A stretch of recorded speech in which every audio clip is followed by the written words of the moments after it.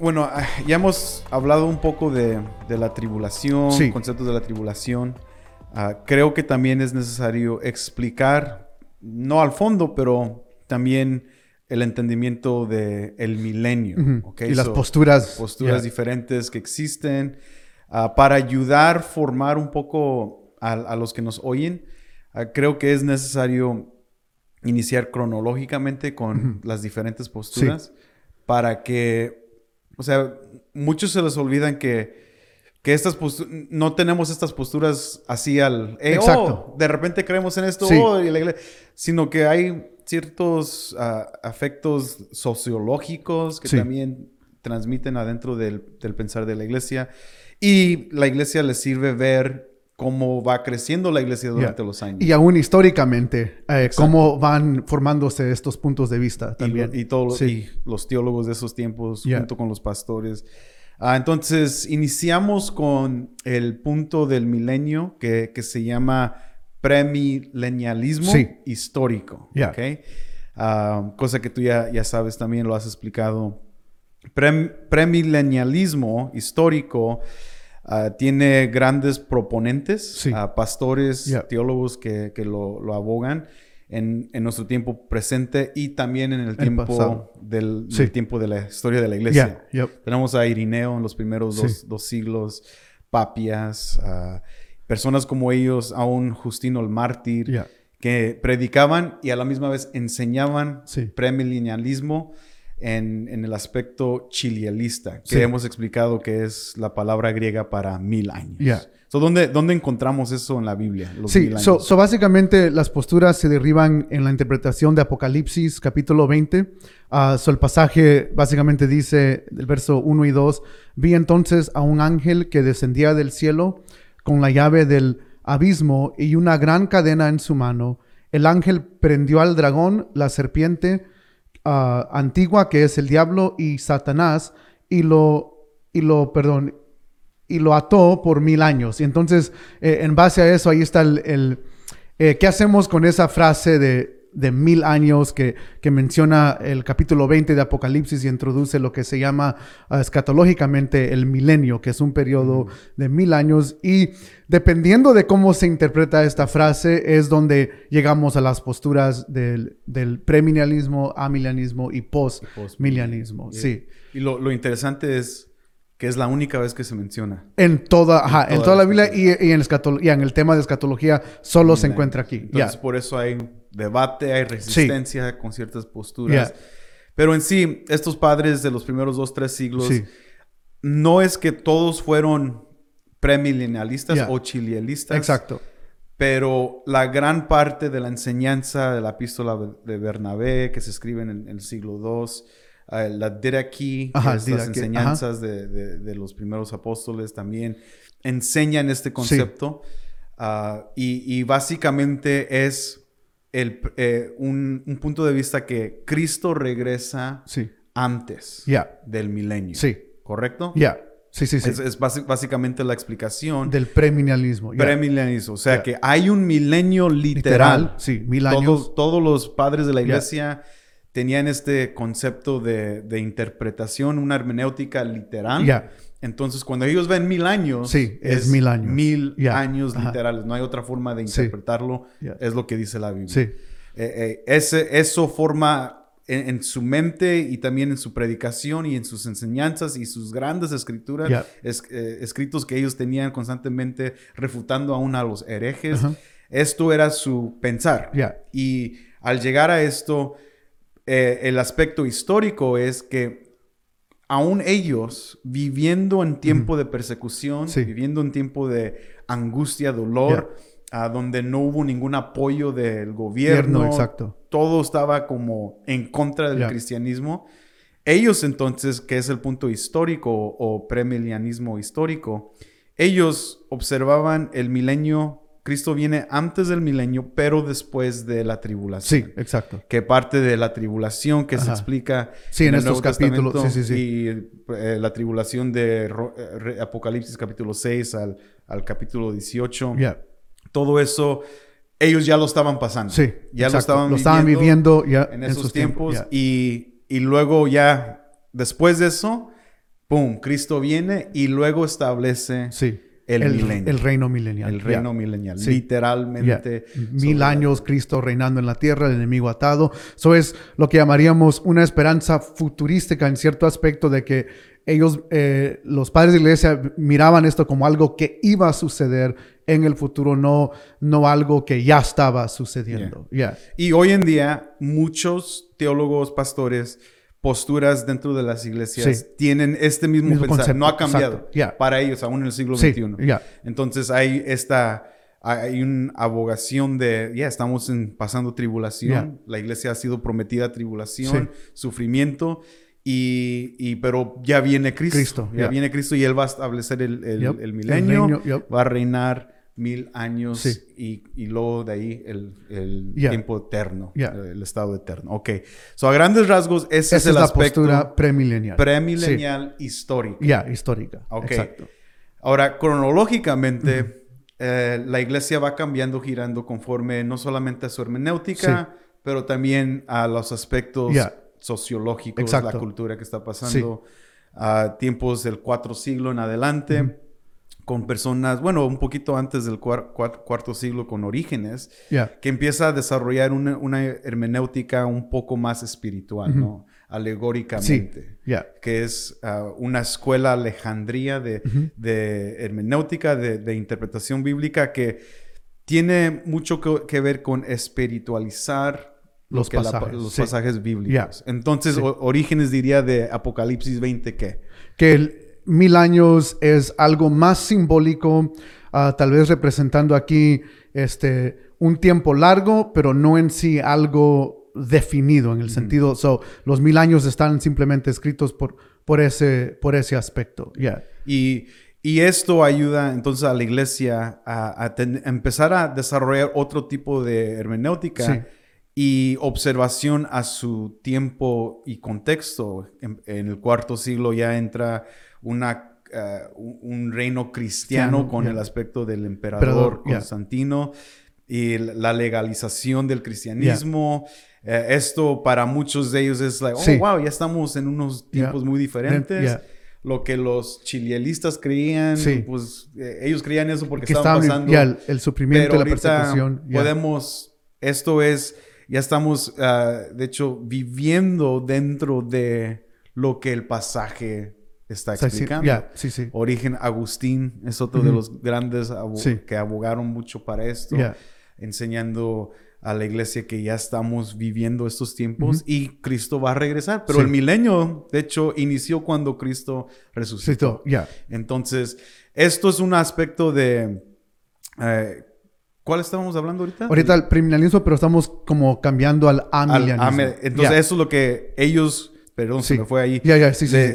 Estamos ya iniciando esta edad de un pensar amilenialista. Que básicamente toma los 1000 años, como mencionaste tú, alegóricamente. Y para el amilenialista, que también viene una palabra griega, donde el a es básicamente una negación. Muchos aún estamos de acuerdo que es una falta, vamos a decir, de traducción en el sentido de que no es que el amilenialista no crea en el milenio o niegue el milenio, sino que simplemente afirma que ya estamos en el milenio. Y entonces, eso es básicamente la postura del amilenialista.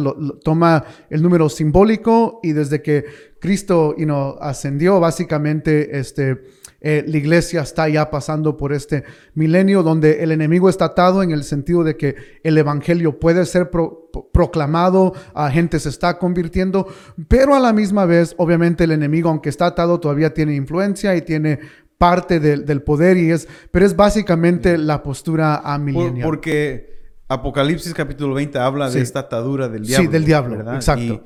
Y para un amilenialista es una forma de interpretación también.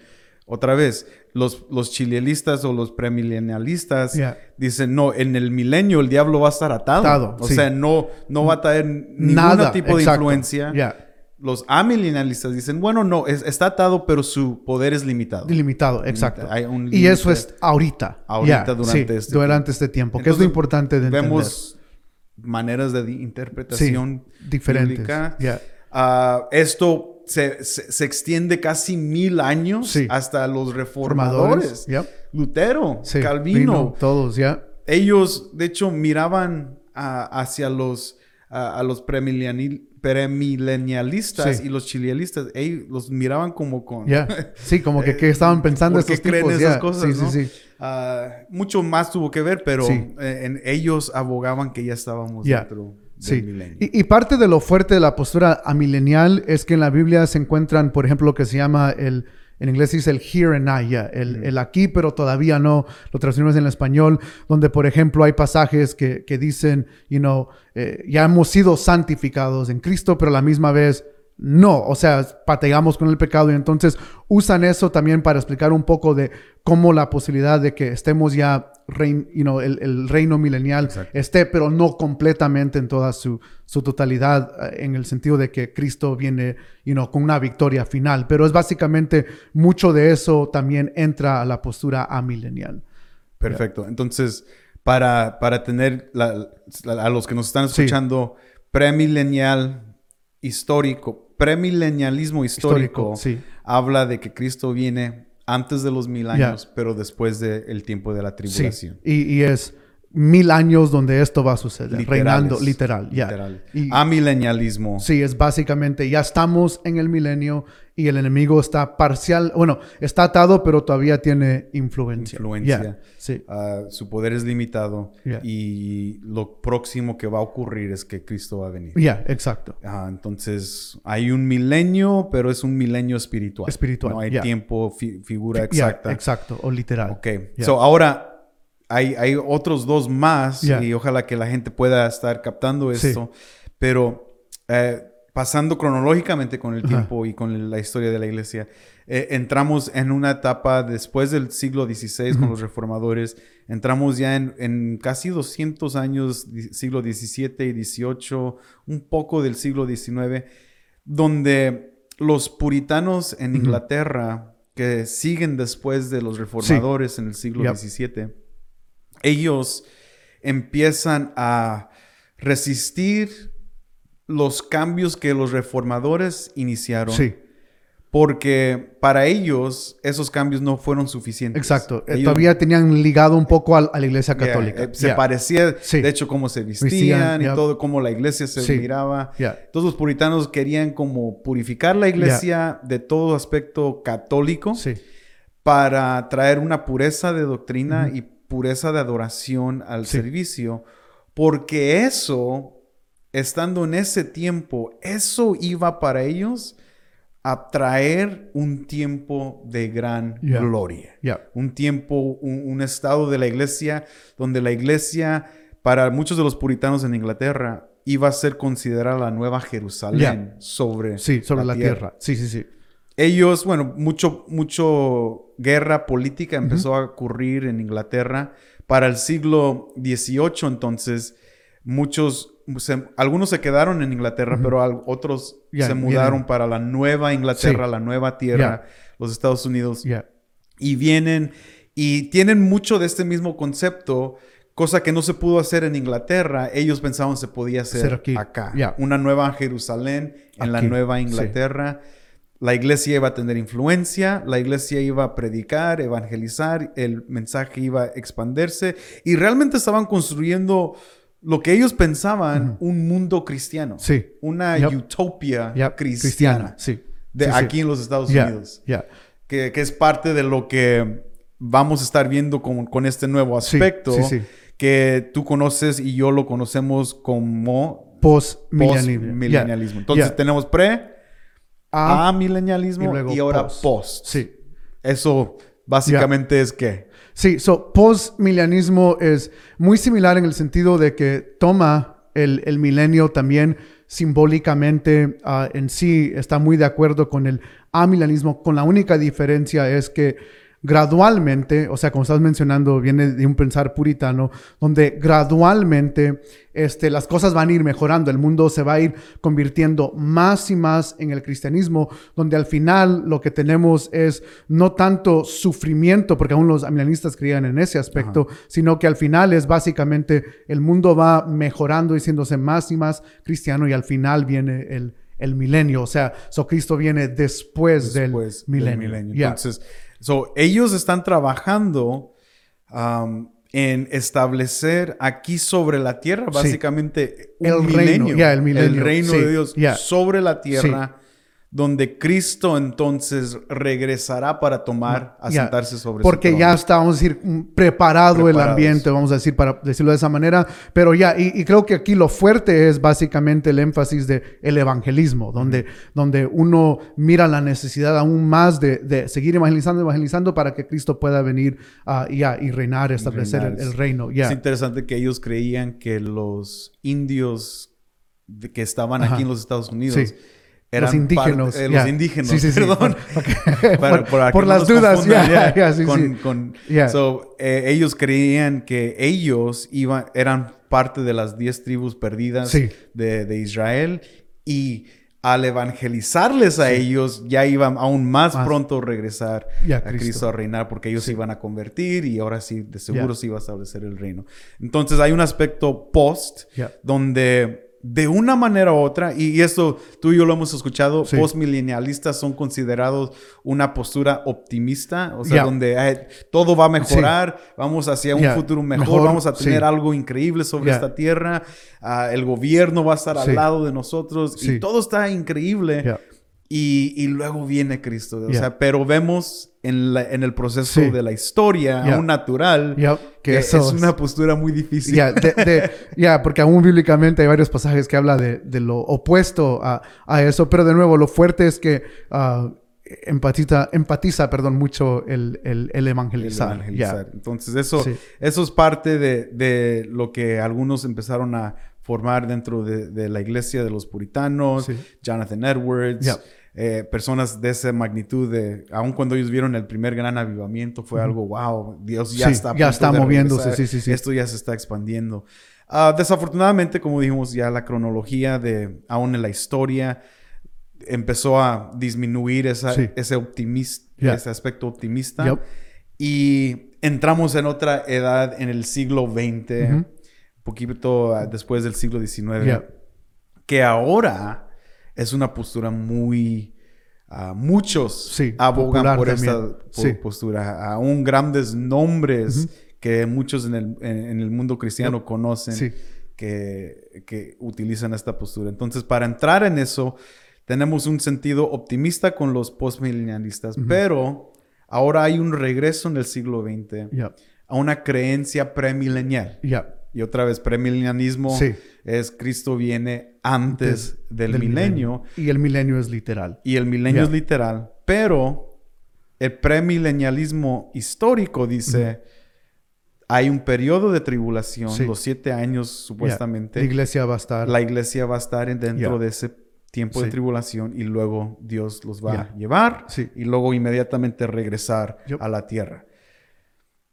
Ahora, en este premilenialismo lo que la iglesia está abogando, especialmente D.L. Moody, que empieza a notar el decline moral, espiritual de los Estados Unidos, todo lo que está pasando en los Estados Unidos específicamente, todo eso empieza a declinar, y D.L. Moody expresa de la necesidad, Dios va a venir a destruir este planeta. Es el tiempo de Dios va a venir y lo va a destruir. Entonces, lo que D.L. Moody y otros como Darby y Scofield, que empiezan a escribir las Biblias de estudio, empiezan a promover un aspecto donde ahora el próximo evento en la historia de la iglesia es el rapto.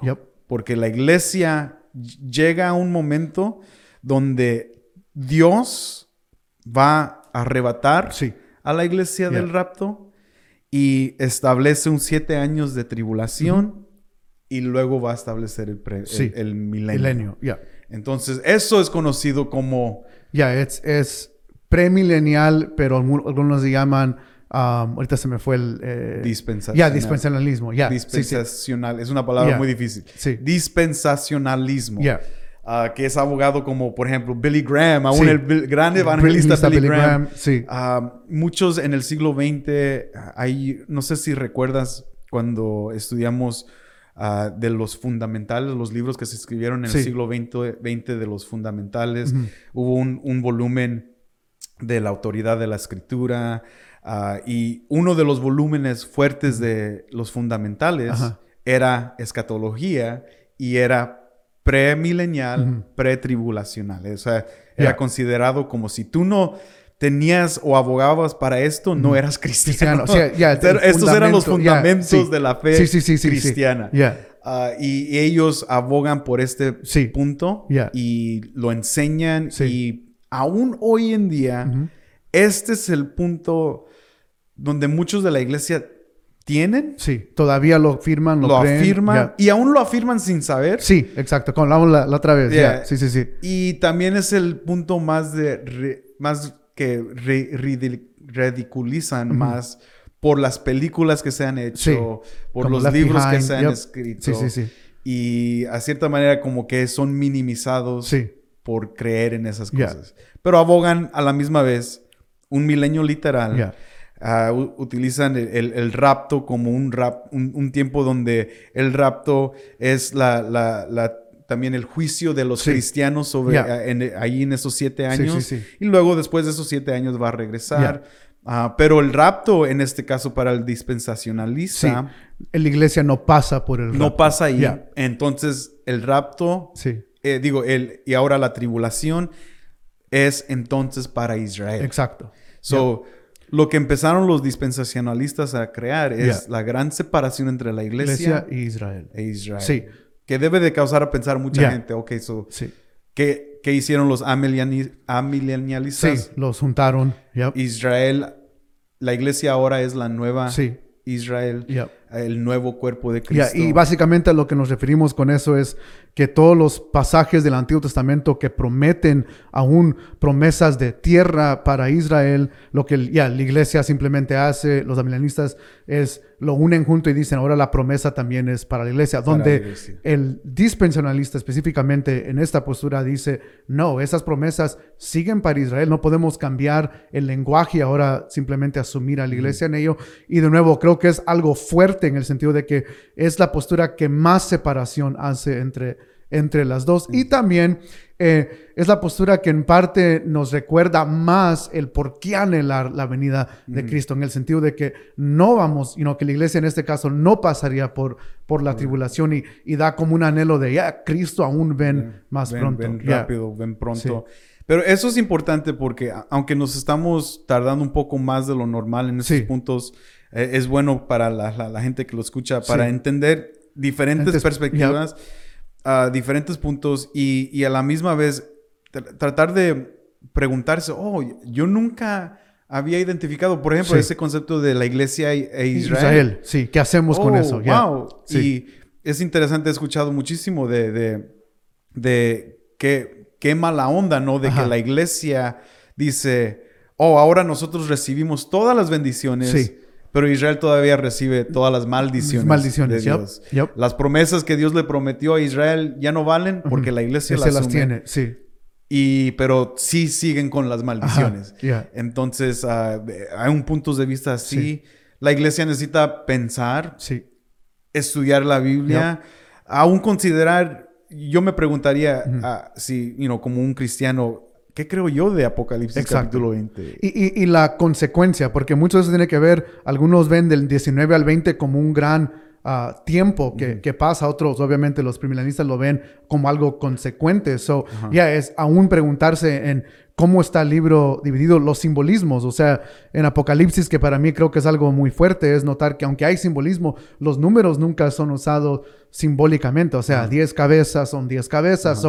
En ese aspecto, pero de nuevo, son preguntas aquí de hacernos del texto, aún del libro de Apocalipsis y cómo todo va conectado con otros pasajes que hablan también de la, iba a decir eclesiología, pero de la escatología. Escatología. Espero que esto pueda hacer pensar mucha gente. cuatro. Sí. Hay poco de diversidad en estos aspectos, muchas otras formas de escatología. Pero a grandes rasgos, estos 4 puntos de vista, para resumirlos, el primero empezamos con... Premilenial histórico. Histórico. Otra vez que es... Básicamente, literalmente lo toman como los 1000 años. Y Cristo... Viene después de la tribulación. Sí, exacto. Y luego seguimos con el amilenianismo, que es básicamente el milenio existe, pero existe ahorita. Un milenio espiritual. Es un milenio espiritual. Y la iglesia es la nueva Israel. Exacto, Israel. Lo juntan juntos. Son juntos. Post-tribulacionismo. Post-milenialismo. Es básicamente... Aún nosotros nos confundimos. Sí.